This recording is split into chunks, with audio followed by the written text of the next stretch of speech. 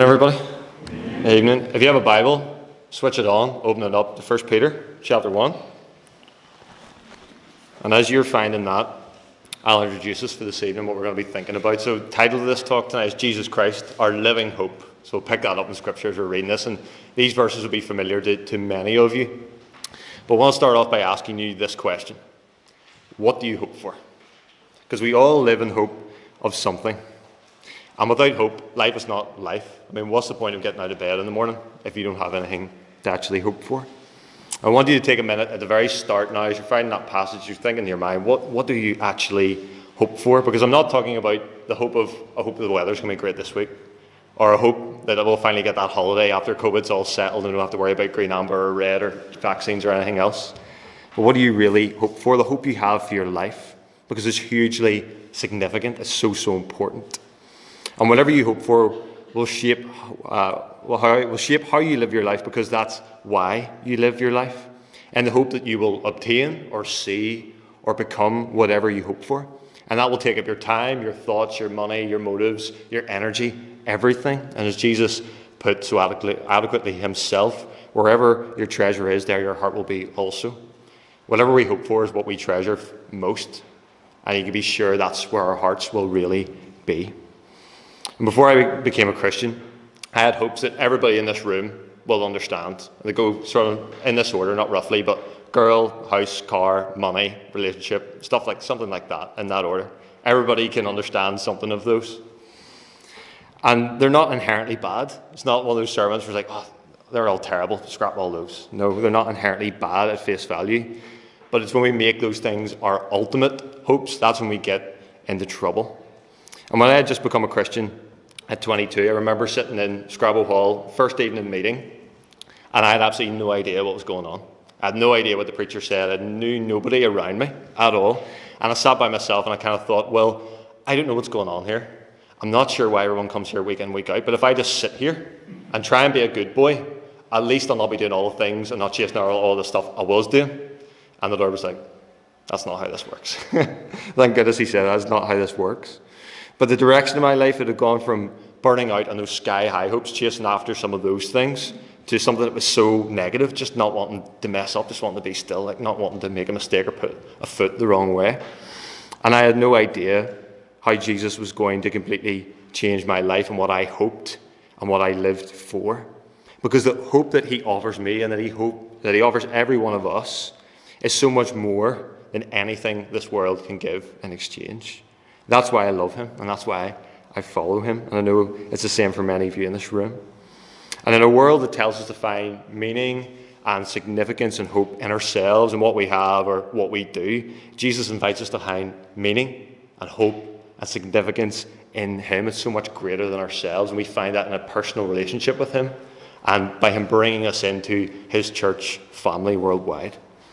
So what I want to try and show you from this scripture reading tonight as we look at it is, in Jesus we have a hope that is secure, is superior, it's more sustainable than any other hope that this world can offer us.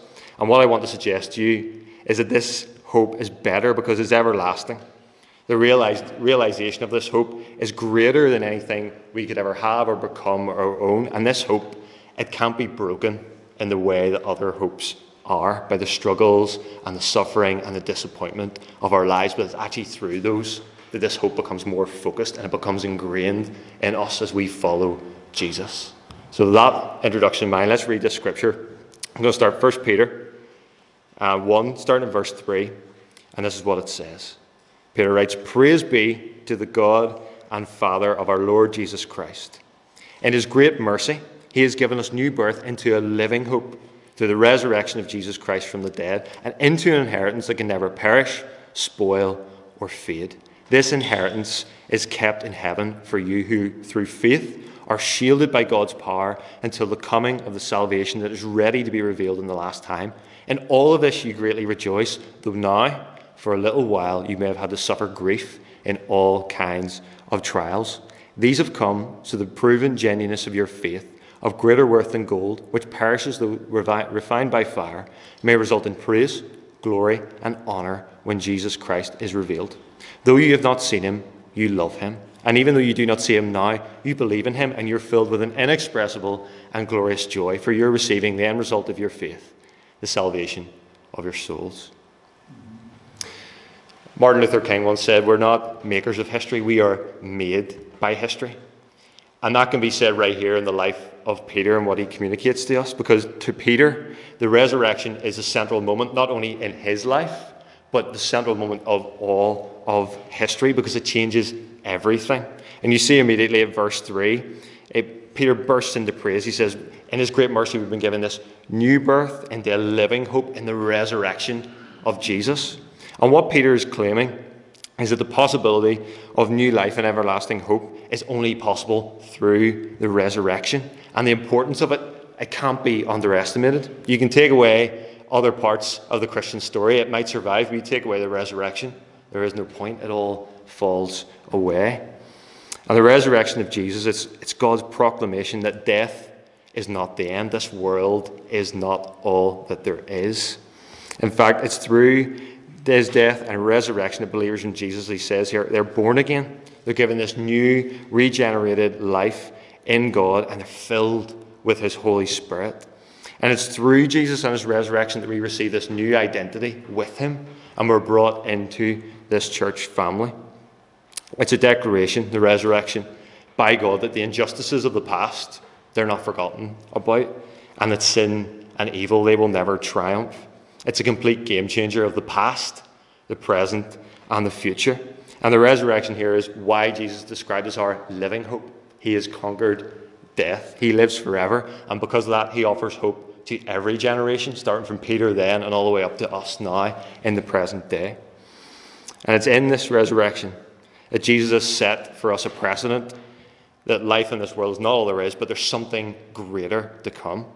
And because Jesus has been raised from the dead, he's broken the power and the fear of death in our lives. Because the day will come when actually he will raise us from the dead and we will be transformed to be like him. You imagine that? I wonder if any of you have aches and pains or worries and fears in this room.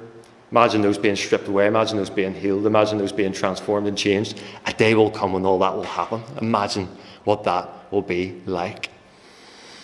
And the resurrection, therefore, it's this pivotal moment for every believer in every generation. In this living hope, it opens up for us a whole new world. And that's what Peter continues to focus on as we look down in these next few verses.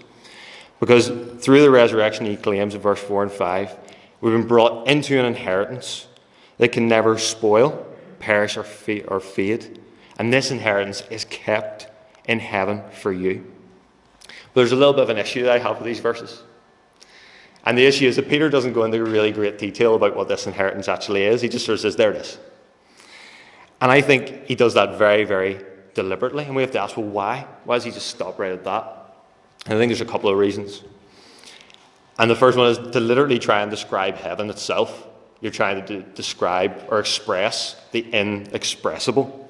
And no matter what he says or what I can try and convey tonight, it will always be infinitely better.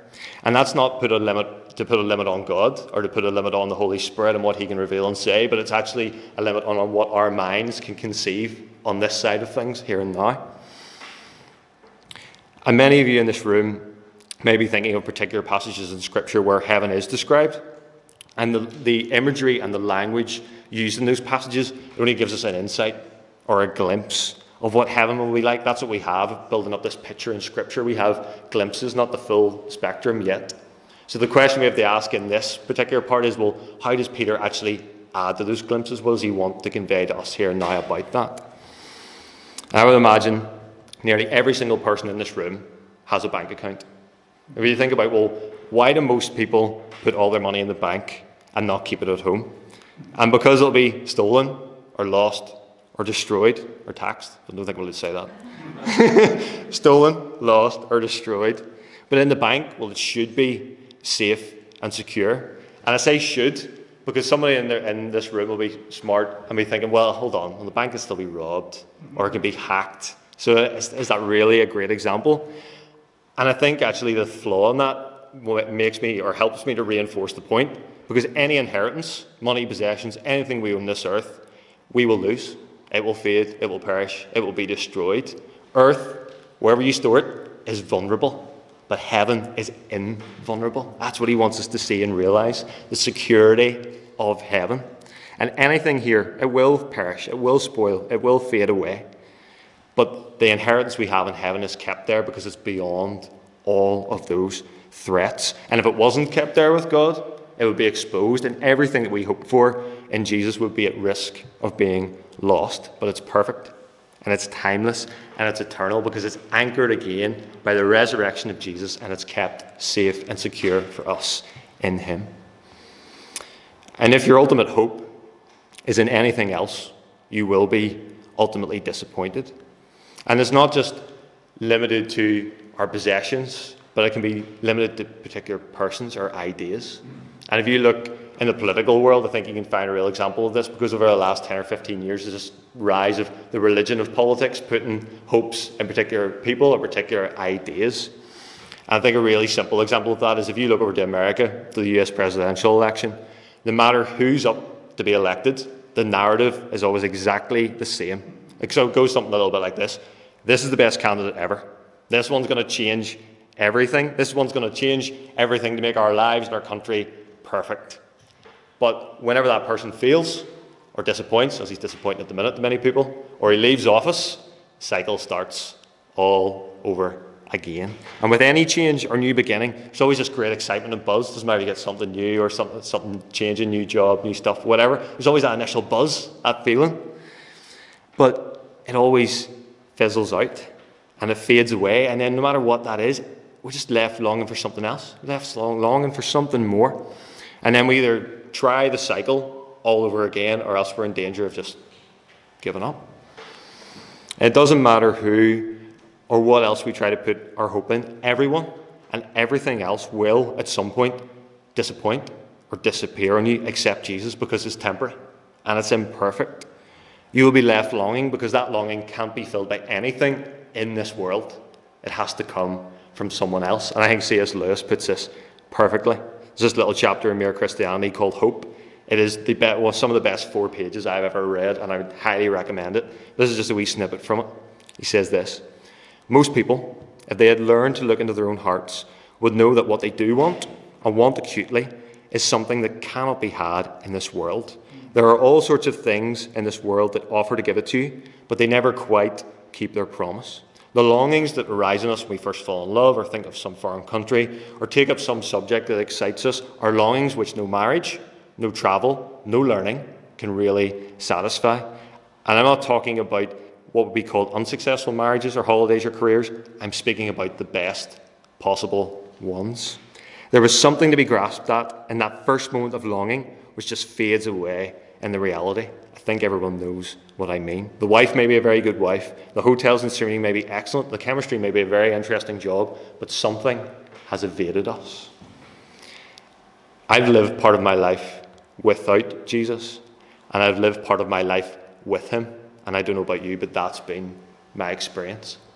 There's simply no relationship, no career, no person, idea, amount of money or stuff that can satisfy us in the way this living hope, this inheritance in Jesus can. In fact, what I've actually learnt is it is this living hope that gives us perspective on all those other things. Because as I said at the start, they're not inherently bad at face value. But it actually gives us perspective on them, and it helps us to put those things in their proper place. And when we put our hope and trust in Jesus, the things and the rewards of this world, they don't become goals, but they become gifts. And it's only when we realize that the things in these worlds are in this world are actually temporary, that we can actually grow to fully appreciate and be thankful for them. Or even if some of the things in the world which we are busting for, which we really, really long for, if they never come to be, then we know we have something greater to look forward to, that's secure, can't be lost, can't be taken away, which will more than compensate and make up for that. Thinking of all we've thought about so far, and it's been great, some of these things we think about, this living hope, this resurrection, this inheritance. And Peter kind of takes a little turn in these verses now, though. And he says, in all of this is verse 6, in all of this, he says, you greatly rejoice. And there's some great reasons to greatly rejoice. But then he says, though now, for a little while, you may have had to suffer grief in all kinds of trials. And these have come so the proven genuineness of your faith, of greater worth than gold, which perishes though refined by fire, may result in praise, glory, and honour when Jesus Christ is revealed. Although we've been thinking about this passage through the lens of hope, the actual context of Peter's letter is that he's writing to encourage these Christians in Asia Minor who are being persecuted. And the reality for them, and we can't compare back then to what they were living through, what we are now, but the reality for them and the reality for many of us is that life can be difficult and painful and frustrating. And following Jesus, for these particular followers, hadn't made things any easier. In fact, it actually made things a lot harder. And I imagine that some of you, and some of these believers who have been listening to this, would think about this passage and go, well, this all sounds great. I mean, this is really wonderful, but it sounds like it's way over there somewhere, way over in the future, out way somewhere. I mean, it's wonderful, it's great, I hear it, but it's all the way down the road. I mean, what's it going to change right now? Things are really hard and difficult right now. And Peter, he doesn't focus on why pain and suffering happen, but on what they can actually achieve for those who put their hope in Jesus. And to Peter, it's not about whether people will suffer. In fact, there seems to be a bit of inevitability about that. But it's about suffering well to him. And you see that in chapter 1, but throughout all this letter as well. It's about suffering well to him. And that's what I think he wants these believers and us to realize as well. And he paints this picture of gold being refined, going through the furnace. And when gold's taken out of the earth, it comes up with this sort of what's called dross, this sort of useless material, and it makes the gold look a lot bigger than it actually is, but a good bit of it's actually useless. And what actually has to happen now is it goes through the furnace and it gets refined, and all the dross gets burned off, and even though the size of it gets really reduced, its value goes up like astronomically, just goes up big time. And similarly for us, our trials and our present suffering may be painful, prolonged, even permanent. But what if, through those, it's achieving for us something that is far more valuable? Listen to me. With Jesus, our suffering and struggles are not meaningless. They're not. They are not the result of fate or luck or karma or curse. Instead, we can take great encouragement from the reality that God can take the worst times of our lives, our regrets and our mistakes and our frustrations and our struggles and our pain, and he can refine that into something beautiful and invaluable in us. And it's not just a thought or a suggestion. That's the reality that I've seen in faithful believers who put their hope and trust in Jesus time and time and time and time again. I was at a funeral of a very godly lady recently, about 4 or 5 weeks ago. And her son goes to our church and his family. I didn't know her particularly well, but the pastor was getting up and just talking a little bit through her life. And she received a terminal cancer diagnosis quite at the end of her life, which left her in quite a lot of pain. But he said something absolutely remarkable about her at the end. He said, her suffering, what she went through, didn't break her. It revealed her. And I think I've thought about that every single day since he said that. Because I thought, what a compliment. Oh my goodness, what a compliment. I hope a day will come when somebody stands up and says something as great about that, about me. So that's gave me such encouragement. And what if one of God's purposes through the difficulties of our lives was to shape and reveal us as true children of God? What if through the course of our lives, he's shaping us into people who are able to bring him praise and glory and honour by being able to see our present circumstances through the lens of our future hope, building in us a faith and a character and maturity, things that are absolutely invaluable, priceless, that allows us to navigate through this world with hope in preparation of being in eternity with him. And I think Paul puts it better than me when he says in Romans, I consider that our present sufferings are not worth comparing with the glory that will be revealed in us. But I threw out a question just a moment ago. And I said, well, if this hope is all in the future, what can it provide right now? And the answer, I think he goes on to reveal in that, is joy. He says in verse 8 and 9, though you haven't seen him, you love him. Even though you don't see him now, you believe in him, and you're filled with an inexpressible and glorious joy. You're receiving the end result of your faith, the salvation of your souls. What our living hope in Jesus provides for us right here and now in the present is this inexpressible, glorious, mind-boggling joy that allows us to keep going with great expectation and anticipation of what's ahead. We can rejoice and smile through the trials of our lives, not because we have to. It's not just grin and bear it and get on with it, stiff up our lip or something like that. It's not. It's because no matter what happens, we are looking forward to something greater with Jesus. No matter what comes, our joy can be retained because it's tied to that living hope we have in him. And it's this hope and joy that feeds our hearts and our minds through the most difficult and dark days, because we know our hope depends on him and our salvation is secure with him. We have a shelter in him, and our faith and hope and trust and joy that will shield and will carry us to the very end and beyond. So as we come to a close, and Curtis is going to come up and pray and close in prayer in just a minute. But as we come to a close, I want to challenge you. Not just about who do you put your hope in, but who do you put your hope in now in the present? And this C.S. Lewis quote, this is one I keep around and read early and often. And he says this again: hope is a theological virtue. This means a continual looking forward to the eternal world is not, as some modern people think, a form of escapism or wishful thinking, but one of the things a Christian is meant to do. It does not mean that we are to leave the present world as it is. If you read history, you'll find that the Christians who did the most for this present world are the ones who thought the most of the next. The apostles themselves, who set on foot the conversion of the Roman Empire, the men who built up the Middle Ages, the English evangelicals who abolished the slave trade, all left their mark on earth precisely because their minds were occupied with heaven. It is since Christians have largely ceased to think of the other world that they have become ineffective. Aim at heaven and you will get earth thrown in. Aim at earth and you will get neither. What do you hope for? And as we thought about at the beginning, what we hope for will direct our whole lives, because that is why we live our lives. So as Curtis comes now to come and close in prayer, let me encourage you to respond to the Lord. Put your hope in him. Allow him to show you how your world and the world around you can be totally changed by looking to the next. Jesus invites us into a living hope, anchored in his resurrection that goes beyond this life.